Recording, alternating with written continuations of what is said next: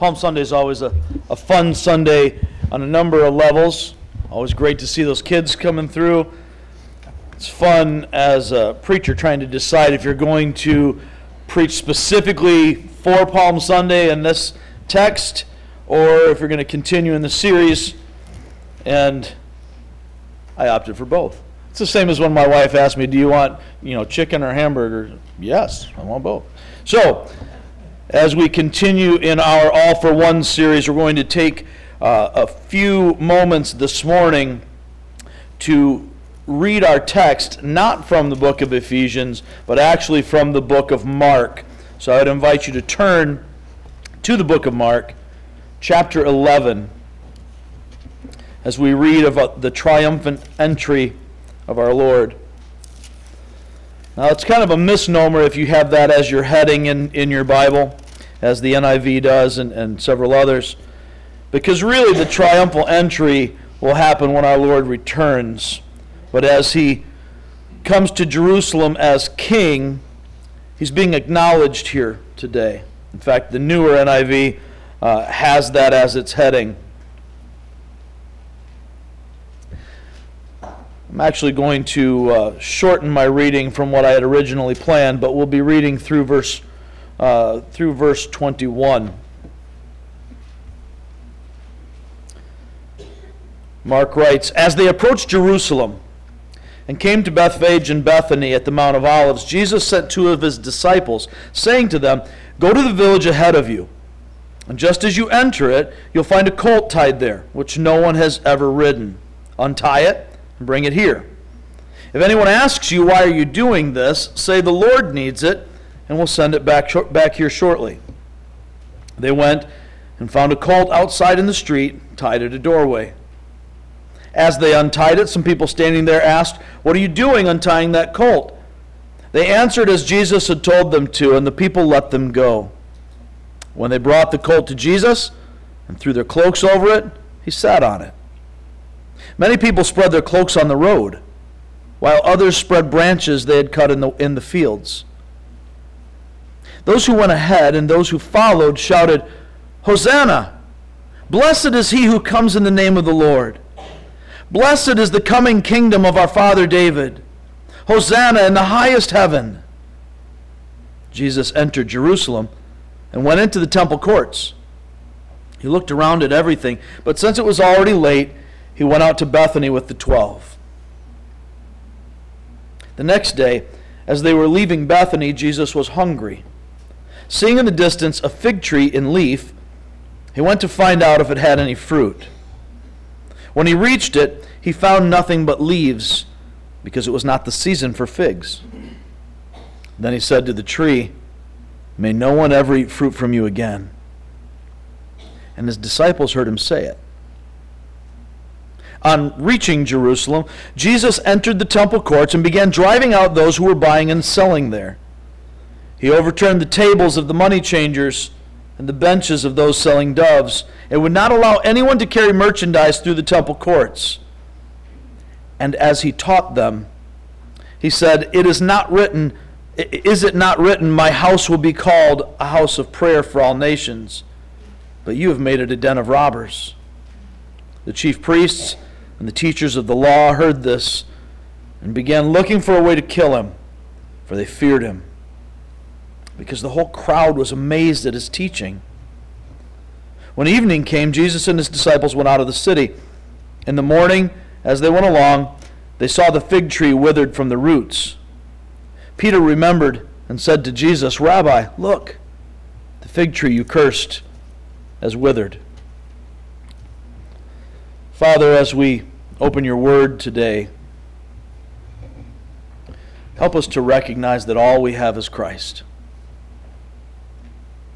We have no other hope. We live in a fallen, sinful, cursed world. We are unclean in ourselves, and we live among an unclean people. And you are holy, and therefore we have no hope of approaching you on our own. Father, help us this morning to see, some for the first time, some to see afresh, that our hope is entirely in Christ. That you have offered us grace, unmerited favor, forgiveness we could never earn in the person and work of your Son, Jesus Christ, who died on the cross in our place. Father, may the knowledge of that change us. Cause it to sink into our hearts. Father, it can only do that when you change our hearts. We in ourselves are too hard. We're too sinful. We would never turn to you. We would never choose you on our own. Not the true you. We have a tendency to try to create you in our own image, to put you in a box, to make you fit our expectations. And how empty that is. How hollow, how shallow. Father, forgive us for the times that we have given ourselves to worship, but according to our human religious understanding, not on your terms, not with the fullness of our hearts, not with the surrender of our lives. Lord, help us today. There are so many things that lay on our hearts and minds, that distract us, that keep us thinking about earthly things rather than eternal things. Many of those stresses, Father, even the celebrations, even the good things, are stealing our focus even this morning. And so we ask that you would just clear the deck for us. Help us to set all these temporal things aside, to receive from you what you would reveal to us by your Spirit. Father, we are surrounded in this world by circumstances that the devil uses to discourage us. Protect us from that. And Lord, we've been inundated with teachings inspired by the prince of this world to deceive us. Things that we've taken into our minds and our hearts. And Father, we may not even recognize them as false doctrine because they're often not presented this way, but just the thoughts, the beliefs that we pick up in this world around us. Strip these deceiving thoughts away from us. Protect us from any voice in this moment that would exalt itself above the knowledge of you. We want you, Lord. Lord, I pray also that you would protect us from human opinion, including my own. Remind us that we need your word. So speak beyond your servant's faltering tongue today, Lord. Make me bold, make me clear. Most of all, make me a vessel for your words. We pray this in the name of your Son, Jesus. Amen. On this Palm Sunday, we remember this particular event in the life of our Lord as he enters into Jerusalem. And upon entering, before he gets to Jerusalem, he's coming down the hill and he's approaching Bethany and Bethphage, these towns outside of Jerusalem. And as he's approaching, that's when he sends the disciples to get the donkey. They get the donkey, he rides the donkey, comes in, seems strange, maybe innocuous, but this is him announcing himself as a king. Now, the way the Jewish king would ride into town in peace, he is offering himself as king. It's not the same as what the Roman emperor would do on riding in following a victory with a big parade with steeds and chariots. Not that. Jesus isn't coming as the conquering king, but in peace to offer himself as the people see him, they're gathered. They're not yet in Jerusalem, and they are taken aback. Perhaps not as much by the sight. I take it that they really recognize what he's saying here by riding in on this donkey, and they're acknowledging here that he is king. We see that in the way they greet him. They acknowledge him in these specifically Hebraic, Jewish praises. And they're quoting Old Testament passages. Blessed is he who comes in the name of the Lord. As they are doing this, they are acknowledging Jesus as the Messiah. Well, why are they doing it? They've heard about his miracles. They've heard his teaching. In fact, we just read from Mark that everyone was amazed at his teaching. He taught, as we read earlier in Mark, as one with authority. Not like the teachers of the law doing a job, but this is the author teaching the book. So when Jesus is teaching, the people are caught up. Not because of his appeal to their flesh, although the dynamism of his speaking unquestionably would have done that. Not because he's some powerful figure. We see that he's not especially attractive in any particular way to earthly eyes. Just a regular Jewish rabbi. But this Jewish rabbi is the King of all kings. They acknowledge him as he comes in, and they're expecting this Messiah to do everything they have been hoping Messiah would do. To overthrow the Romans, to deliver God's final fulfillment of his promises to Israel, that all their enemies would be slain and Israel would be elevated and exalted. And the world would see that they are special before God. But it kind of goes awry for them because he ends up nailed to a cross. It's very confusing for those who are following. But right now, on this Sunday, we're not even there yet. They're excited. They're caught up in the emotion of it. And you know how it goes when a party starts, the vibe starts going, and everybody gets caught up in it. You know, you get to a wedding reception, the first couple people on the dance floor, they're kind of by themselves. 15 minutes in, 5 songs in, everybody's starting to get out there. The floor's crowded. You're doing that cha-cha slide or whatever else. So if you can picture this gathering cha-cha slide of the palm branches out here. Mark doesn't refer to them as palm branches, but we see that in the other Gospels. They're waving these palm branches to praise him. They're laying their coats down to honor him. And then he gets into the city. The crowds have died down. He enters Jerusalem. He goes to the temple. He looks around. Now, according to what Mark writes here, he gets there. It's late. Everybody's pretty much gone home. Jesus also goes back to Bethany. He leaves Jerusalem, goes back to Bethany, hangs with the disciples, comes back in the morning. When he gets there in the morning, now the hustle and bustle of the marketplace that the temple has become takes over. The crowds are there, people changing, money changing hands. There is a marketing, if you will, of God, a marketing of the religious trappings.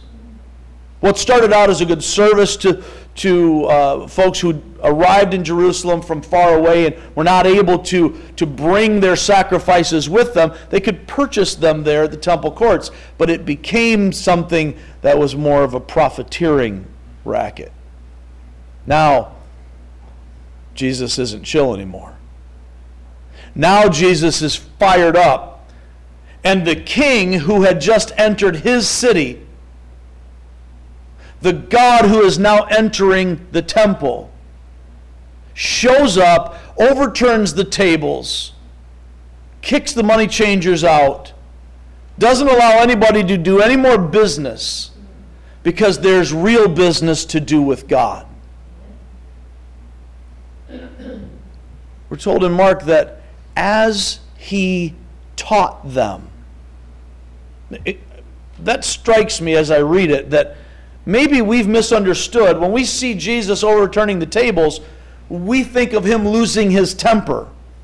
This is Jesus, he's had enough and he's just ticked. But it's more than that. Jesus is teaching. His very presence in the temple is a lesson. His very presence there, overturning the tables, kicking the money changers out, is a lesson in itself. When he says to them, "This is my Father's house. Is it not written that this is going to be a house of prayer, not only for Israel, but for all nations?" God always had planned for the Gentiles to be brought in. Instead, you've made this a house of robbers, a den of thieves. He's teaching them. Then we have this issue of the fig tree. As he's going in from Bethany to Jerusalem, Jesus encounters this fig tree. It's green and leafy. It looks good, but it's not the season for figs. Jesus would know this because, he's Jesus, but also because just like you and I know when it's time for the corn and beans to be combined in the fall, because we live in an agricultural area where we grow that, there's a lot of figs here. It's not new for Jesus. And yet he encounters this tree that looks good because it's got the leaves, but there's no fruit on it. And he says this curious thing, "May no one ever eat from you again." And that tree is withered when they come back. These three connected stories tell us something. The Lord is painting a picture for us here of true worship, worship in spirit and in truth. Worship from the inside out. What we have here is three scenarios, three pictures of something that looks good on the outside but is dead on the inside.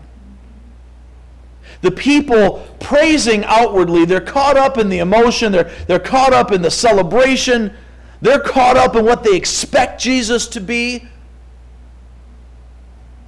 but that's not who he is. Their worship is shallow, and on the inside, they're still essentially worshiping self. What are you going to do for me?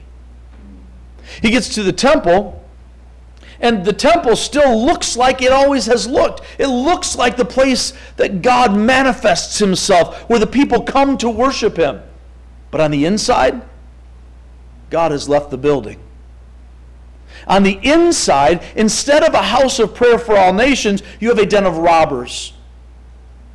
You have people gathered for their own purposes, taking advantage of others, turning worship into business. Look good on the outside, dead on the inside. Jesus sees the fig tree that looks good with the leaves, and we can recognize this as a symbolic moment. It's a physical parable, if you will. Jesus isn't mad at the fig tree for being the fig tree.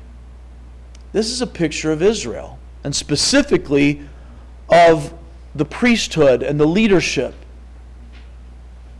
They were meant to bear fruit. They were meant for the nations to come to God. They were meant to be the light to the Gentiles. And for the people of God, through the temple, to experience the worship of God, where the law would be read and taught, and people would worship in spirit and in truth. But instead, Jesus is letting us know, he's recognizing and calling out here, that what God has done in Israel, that season is over. It's a new season. No one gets to God through the Levitical law anymore. This is a picture of the fulfillment that will come. What God is saying about his own people is that they look good on the outside, the dead on the inside. that same thing did not need to be said of the Gentiles. That was already assumed. The Gentiles were already outside. They were outside of the kingdom. They weren't welcome in the temple. They could come into the courts, but they couldn't come in. Now, this is a whole different picture for us. As Jesus entered the city, the crowds hailed him as king. And just a week later, the crowds would shout, "Crucify him." If you're anything like me, you got to be asking yourself, how is that even possible? And definitely, more importantly, how can I not be that? How can that not happen in my life? Because I'm here on Sunday morning and I'm shouting, "Hosanna!" And I'm saying, all I have is Christ. How can I keep myself from turning away, even by the end of the week? Well, Paul gives us the key in Ephesians. You can turn there if you will. We're going to take a brief tour through chapters 4 through 6. Not going to read it all, so don't have a heart attack. That was the original plan. The key that Paul gives us in Ephesians is pretty simple. It's that we're looking at the reality of life in Christ, that we have been made alive in Christ, saved by grace, chosen, adopted, predestined, captured in Him. Our identity has been changed if we have received Him by faith. So the picture that we have here in the first 3 chapters of Ephesians is that God has taken those that He has set apart for Himself and He has made them His children. Dead in sins, every single one of us. There's no difference between Jew and Gentile. There's no difference between the person that grows up in the church learning all the Sunday school songs and memorizing verses and the person who grows up in the back room of the bar. It doesn't matter. We're all dead in our sin, period. There's no difference. Except for when God reaches into the fire and snatches us out and says, "This one's mine. I'm giving this one a new heart. I'm giving this one a new spirit so that they can see and know and desire me so they can be saved." At the end of Ephesians chapter 3, where we ended up last week, was our memory verse. Paul, having his mind blown, even as he is doing the teaching, as he's doing the writing here, every time Paul thinks about the grace of God, he is overwhelmed. And so he finishes up with this idea, starting in verse 14, this reason, the reason of God's grace, the reason that God is building you together into a temple, not the temple that we knew before, but the church now is the temple of God where He manifests Himself. For that reason, I kneel before the Father, from whom every family in heaven and on earth derives its name. I pray that out of His glorious riches He may strengthen you with power through His Spirit in your inner being, so that Christ may dwell in your hearts through faith.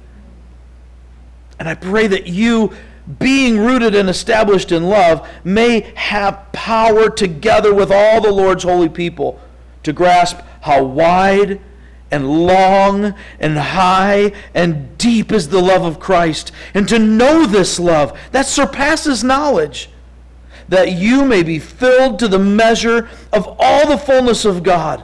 Now, to Him who is able to do immeasurably more than all we ask or imagine, according to His power that is at work within us, to Him be glory in the church and in Christ Jesus throughout all generations, forever and ever. Amen. Paul's just bursting with this information. It's changed him, and he wants to see it change us. And he continues as he shifts gears now. He goes from our position in Christ to our practice. If I'm in Christ, what does that look like? What does the reality of being in Christ look like in the reality of my everyday experiences? And he starts out verse 1 of chapter 4 saying, as a prisoner for the Lord then? Remember, he is in chains. I urge you to live a life worthy of the calling you have received. That's a tough one. I think a lot of us have been conditioned out of understanding it. We've been conditioned to believe that there is nothing about us that could ever be worthy, and in ourselves, that's 100% right. My best efforts are filthy rags before the holy God. But in Christ, I'm not in myself anymore. I'm in Him. In Christ, I have been changed. Now, I still carry this body around, and I still have all the programming I've had throughout my life. God doesn't just hit the delete button. I have to learn how to live a holy life. Paul refers to that a few different times in his letters. But now that I have been called, now that I have become His, I should look like it. It may interest you to notice that in the Old Testament, the laws of God that are given to Israel. He doesn't reveal Himself to the nations, and He doesn't give His ceremonial and civil law, His moral law to the nations, but to His own people. That which is universal law, don't kill, the Ten Commandments kind of thing, all of that still applies, but the law's not been given to those outside. Nobody else is expected to live kosher. Nobody else has been given instructions about how to take care of the poor. They should already be set apart for God, but they're not, because back in Genesis we sinned. And God snatches out of the fire Israel. Abram didn't do anything to be chosen. God chose him, pulled him out, said, "You're mine. I'm going to make a nation out of you. In fact, I'm going to make many nations out of you. In fact, I'm going to bless all nations through you." And then He gives them the law. For us now in Christ, because we are in Christ, we don't earn our position with Him by doing right. Israel didn't earn their position, their covenant with God by doing right, but because God made a covenant with them, because they were His people, they were to live right. My children don't become my children by obeying me, but because they are my children, obedience is expected, it is commanded, and it should flow out of their love and respect for their parents. The same is true for us. So Paul says, if this is who you are in Christ, now, because that's who you are, live a life worthy of the calling you received. Be completely humble and gentle. Be patient, bearing with one another in love. Make every effort to keep the unity of the Spirit through the bond of peace. There's one body, one Spirit, just as you were called to one hope when you were called. One Lord, one faith, one baptism, one God and Father of all, who is over all and through all and in all. One of the things you're going to notice in Ephesians is this oneness idea. That all things are united, reconciled to God in Christ, and placed under His feet. Christ is king over all, including all of us. There's a wholeness picture that we want to see. Our core reality for today, as we look at Ephesians 4, 5, 6, just kind of as a broad picture, we'll settle in and look at these individually over the coming weeks, is that those who know Jesus as Lord live like Jesus is Lord. Those who know Jesus as Lord live like Jesus is Lord. So he goes through chapters 4, 5, and 6 saying, okay, if you are a child of God, if I can borrow from that great 20th century philosopher Stephen Tyler, walk this way. 7 of you got that. Anyway, in chapter 4, he kind of walks us through what that looks like. He gives us a picture of unity, and he begins in the first half of chapter 4 saying, look, if we're going to be one in Christ, if we're going to have our lives be a unified whole of living for Christ, then we've got to grow up. We have to mature. And God places teachers and pastors and evangelists in the church for the purpose of bringing about maturity, to help us grow together. And next week we'll take a look at the picture of our unity through the lens of the closer we get to Christ, the closer we get to one another. But then he goes on to talk about how that should look. What should we not do? What should we do?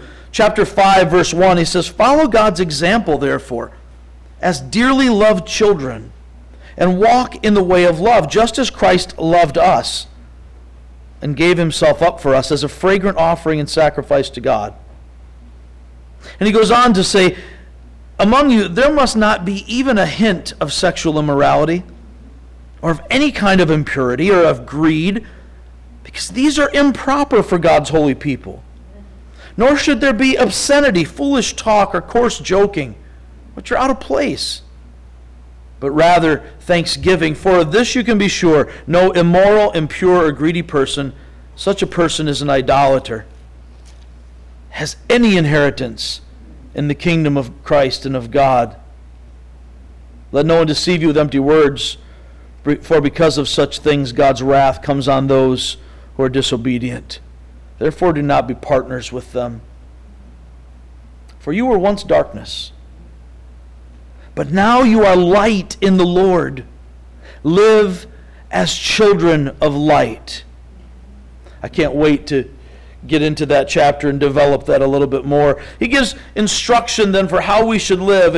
If we're going to live for Christ, chapter 5, verse 21 says, "Submit to one another out of reverence for Christ."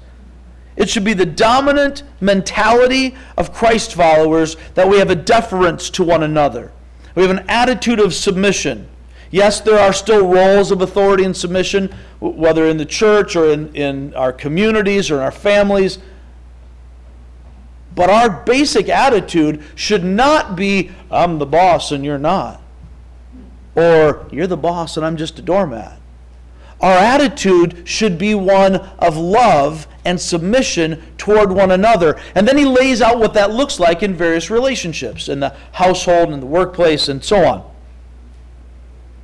Finally, he gets to the end of chapter 6, and he points out to us that we're in a battle. Chapter 6, starting with verse 10, "Finally, be strong in the Lord and in his mighty power. Put on the full armor of God so that you can take your stand against the devil's schemes." Can't wait to get to talk about that. "For our struggle is not against flesh and blood, but against the rulers, against the authorities, against the powers of this dark world." This is not speaking of politics. This is spiritual authorities, spiritual powers. The forces of evil in the heavenly realms. "Therefore put on the full armor of God so that when the day of evil comes, you may be able to stand your ground, and after you've done everything, to stand." And he gives some specific instructions of what that armor looks like. And he comes to the end of that section and says in verse 19, "Pray also for me, that whenever I speak, words may be given me, so that I will fearlessly make known the mystery of the gospel, for which I am an ambassador in chains. Pray that I may declare it fearlessly as I should." This prayer that Paul is requesting here is an indicator of what he says in Philippians, what he says in Romans 7. Man, I don't have this all down. I haven't perfected this. This is true. Reality is real. I can't get away from the truth, but if you think I'm without sin, you haven't met me. As your pastor, I say the same thing. If you somehow think that I've got some easy VIP ticket to God, that holiness just comes naturally to me, then you obviously have not met me. My family can attest to that. We all struggle in many ways. We all stumble. We're not perfect. But if we are his, our identity has changed. We are on a new path with a new heart, a new mind, a new purpose. And our entire approach to life changes. Sin no longer defines us. It doesn't fit us. Having seen what Paul is saying to the Ephesian church, the key for us to not be among those who are the shallow worshipers, shouting Hosanna and then shouting crucify him. The key is the reality of life in Christ. Not lip service, but real service.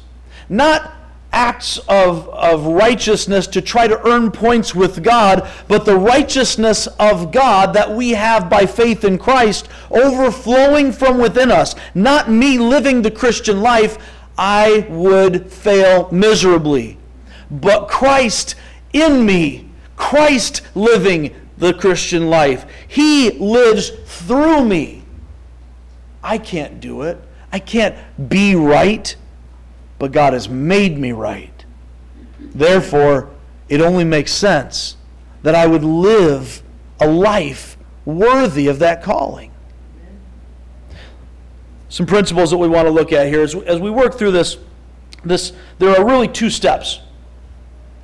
Be in Christ, live in Christ.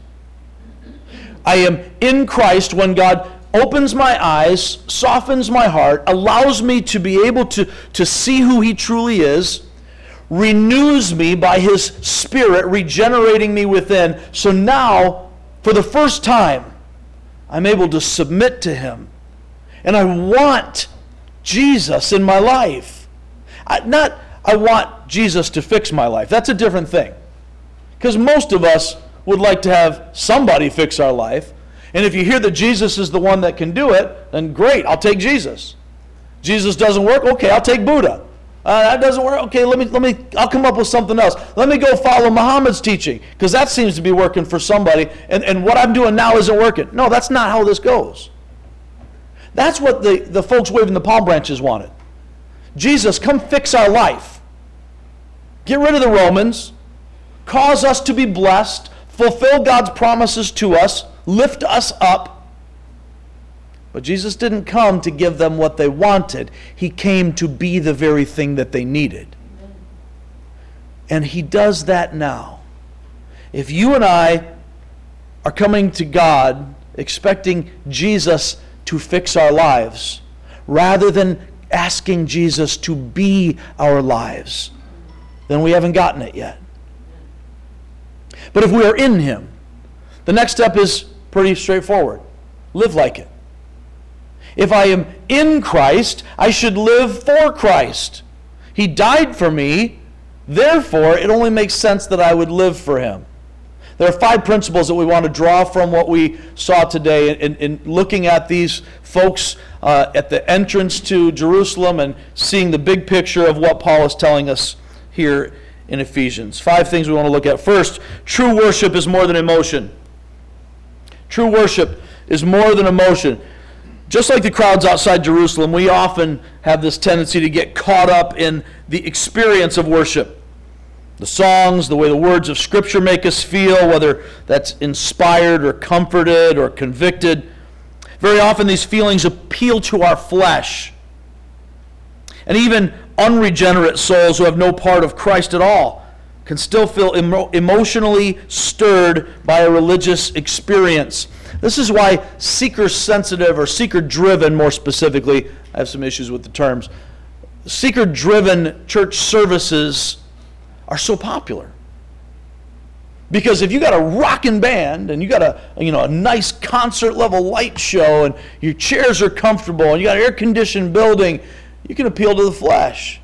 And even somebody who doesn't know Christ at all and has no desire to can still have fun. I watched, no joke, a sermon from a prominent popular pastor where he's preaching and squirting the crowd with a super soaker in the middle of the sermon to make his illustration. And I thought, man, that was great at youth camp when I was 14. But we need something better. We need something truer, something more real than just an appeal to the emotions and the fun of a religious experience. Now, maybe it's not a seeker-driven service that we are after. Maybe it's something more liturgical, where we go and we get the sights and the smells and we burn the incense and we have all these different things, and we're very much in the same spot as the Jews in the temple. You've got all the trappings, you've got all the religious feeling things, so it seems like worship, but it's appealing to my flesh, not engaging my heart with God's. True worship is more than emotion. God desires worshipers who worship in spirit and in truth, from the inside out. Actions that match the reality of our connection with Him.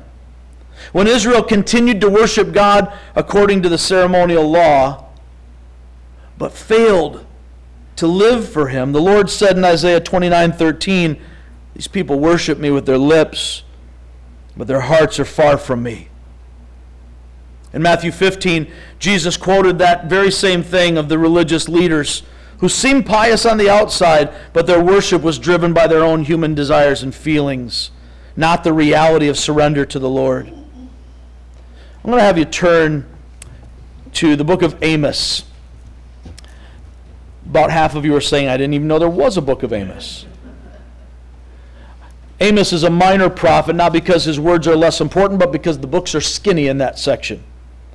So they're called minor. If you're not sure where that is, if you go to Psalms and start turning to the right, you go past Isaiah, Jeremiah, you get through Ezekiel and Daniel, then you're getting close, right? Once you get past Daniel, Amos is coming right on its heels. Hosea, Joel, and Amos. Find Amos chapter 5.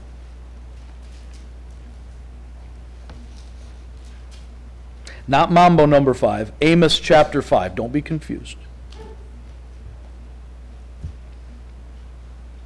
Amos 5, the prophet is calling out Israel.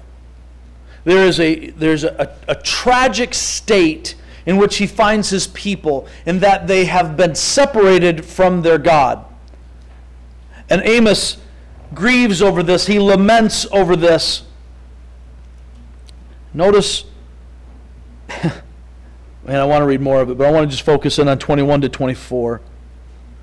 Amos is speaking God's words as he says, I despise your religious festivals. Your assemblies are a stench to me. Even though you bring me burnt offerings and grain offerings, I will not accept them. Though you bring choice fellowship offerings, I will have no regard for them. Away with the noise of your songs. I will not listen to the music of your harps. But let justice roll on like a river, righteousness like a never-failing stream. This is how God feels about a worship that is caught up in the flesh parts. If you're getting fired up about a sermon because the preacher stands up here and beats his chest and pounds the pulpit, or has some clever turn of phrase, those things are tools that can help, but they only help as far as they connect us with God. If you love the music that you hear on a Sunday morning because it's the style of music that you expect, and it's well performed and the singers have good voices, then we're missing the point. We're not here for a concert and a lecture.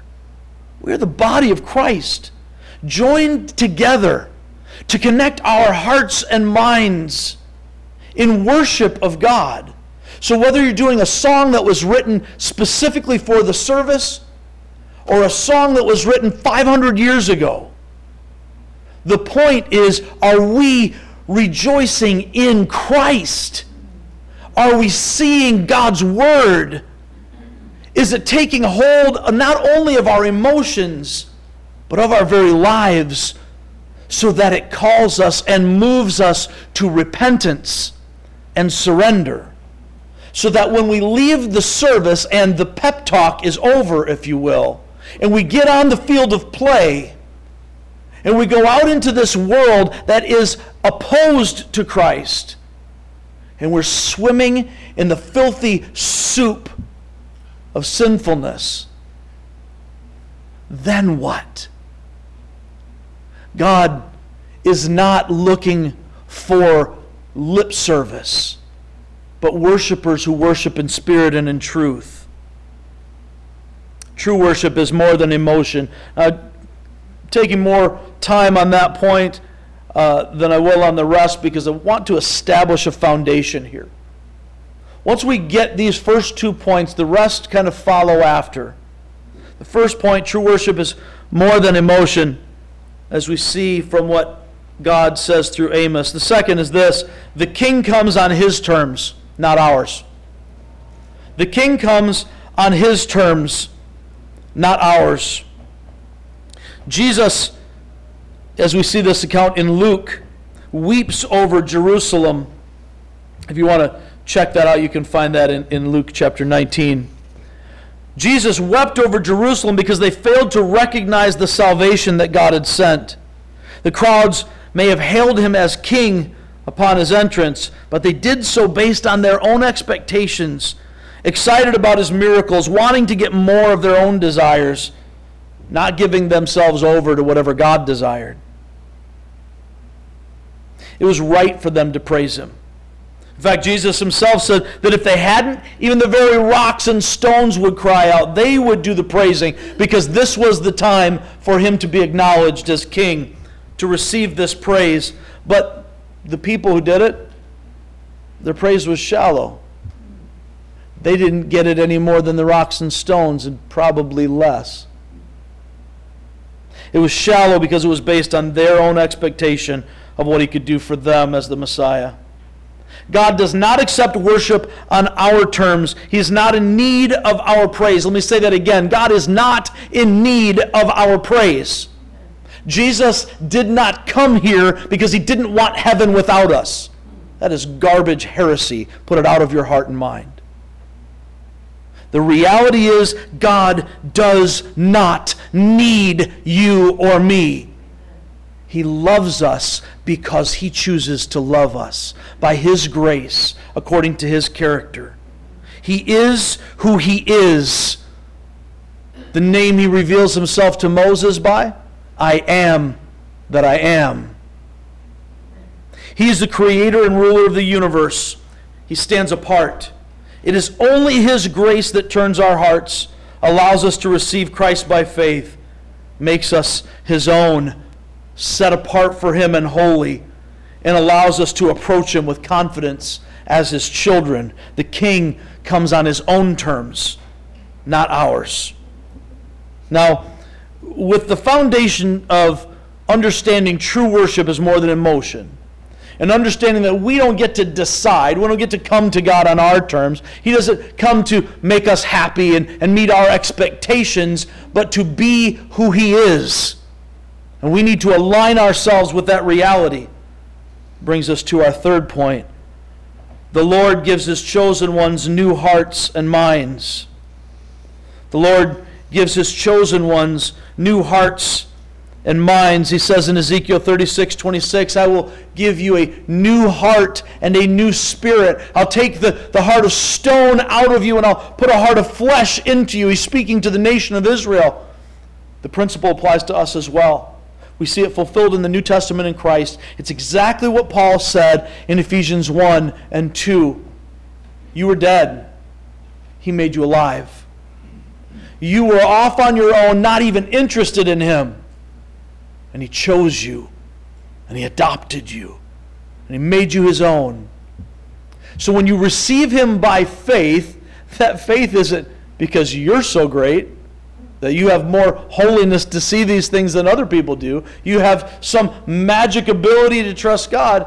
No, it's because God opened your eyes. And he gave you a new heart and a new mind. God moves in those he has chosen, making our stone-hard hearts flesh soft by his Spirit. He gives us a new heart with new affections so that we want to know him. He doesn't bring us kicking and screaming into the kingdom of heaven.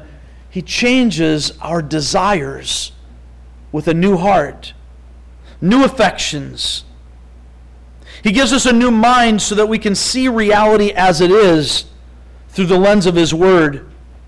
By His grace, we now have faith to see Him, to grasp His ungraspable love, to know His unknowable grace. This is powerful. He makes us able to trust Jesus for our salvation and to trust Him with our daily living. The spiritual things that we could not understand before. We could not understand those spiritual things apart from God. They seemed like foolishness to us. Now, in Christ, they make sense.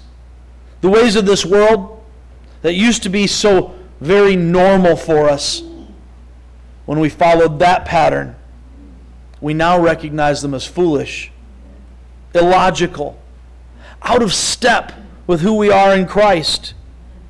Which brings us to our next point. Be who you are, not who you were. Be who you are, not who you were. It is foolish, by the way, for Christians to expect unbelievers to act like believers. If you're not a child of God by faith, if you're in the world, then you can't live for God. You don't have it in you. You don't have the tools. So stop expecting those who don't know Christ to live up to your standards in Christ. God will deal with them. He is their judge, not you or me. But as believers, those who are children of the same Father, that makes us family.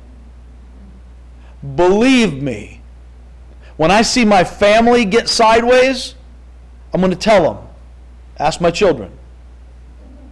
Ask my brother and sister.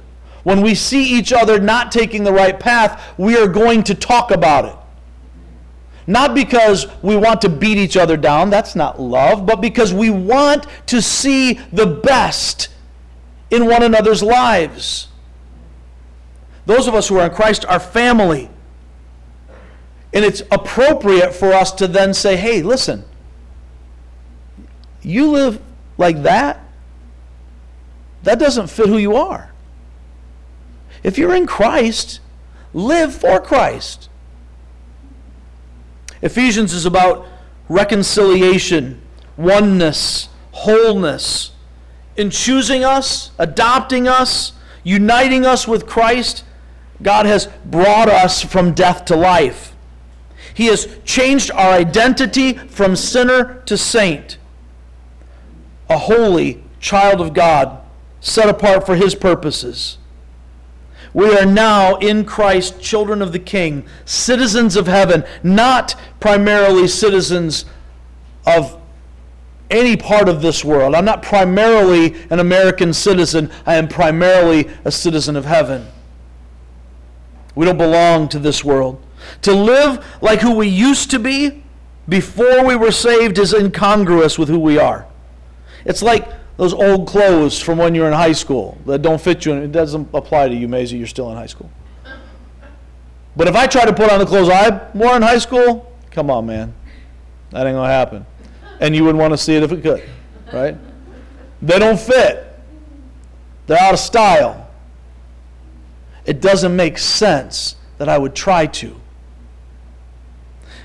The reality is that's us in Christ. Who we used to be doesn't fit anymore. The oneness, the wholeness we have in Christ means living a life that fits. A whole life of authenticity and integrity. A life that looks like Daddy. A life of gratitude for God's mind-blowing grace to us. A life worthy of the calling we've received. Our last point. If we're going to live a life worthy of the calling we have received, understand this. Those who belong to Christ live for Christ. Those who belong to Christ live for Christ. Changing the way we live and following a set of rules for Christian living cannot make us right with God. I'm going to say that again because I don't want anybody to be confused. Don't come to church to try to clean up your act so that you can get right. And if you come to church and you do the church things and you wear the right clothes and you put your check in the offering box, that this is going to make everything right in your life. No. I'll tell you, doing the right things is going to give you better benefits, for sure. I'm pretty sure working hard is better than being lazy. I'm pretty sure that being honest and having a good reputation is going to take you farther in this world than being dishonest and people seeing you as shady. That's just basic principles. But what it won't do is it won't make you right with God. It can't undo the sin that is in you. Changing the way I live, following a set of rules for Christian living cannot make us right with God.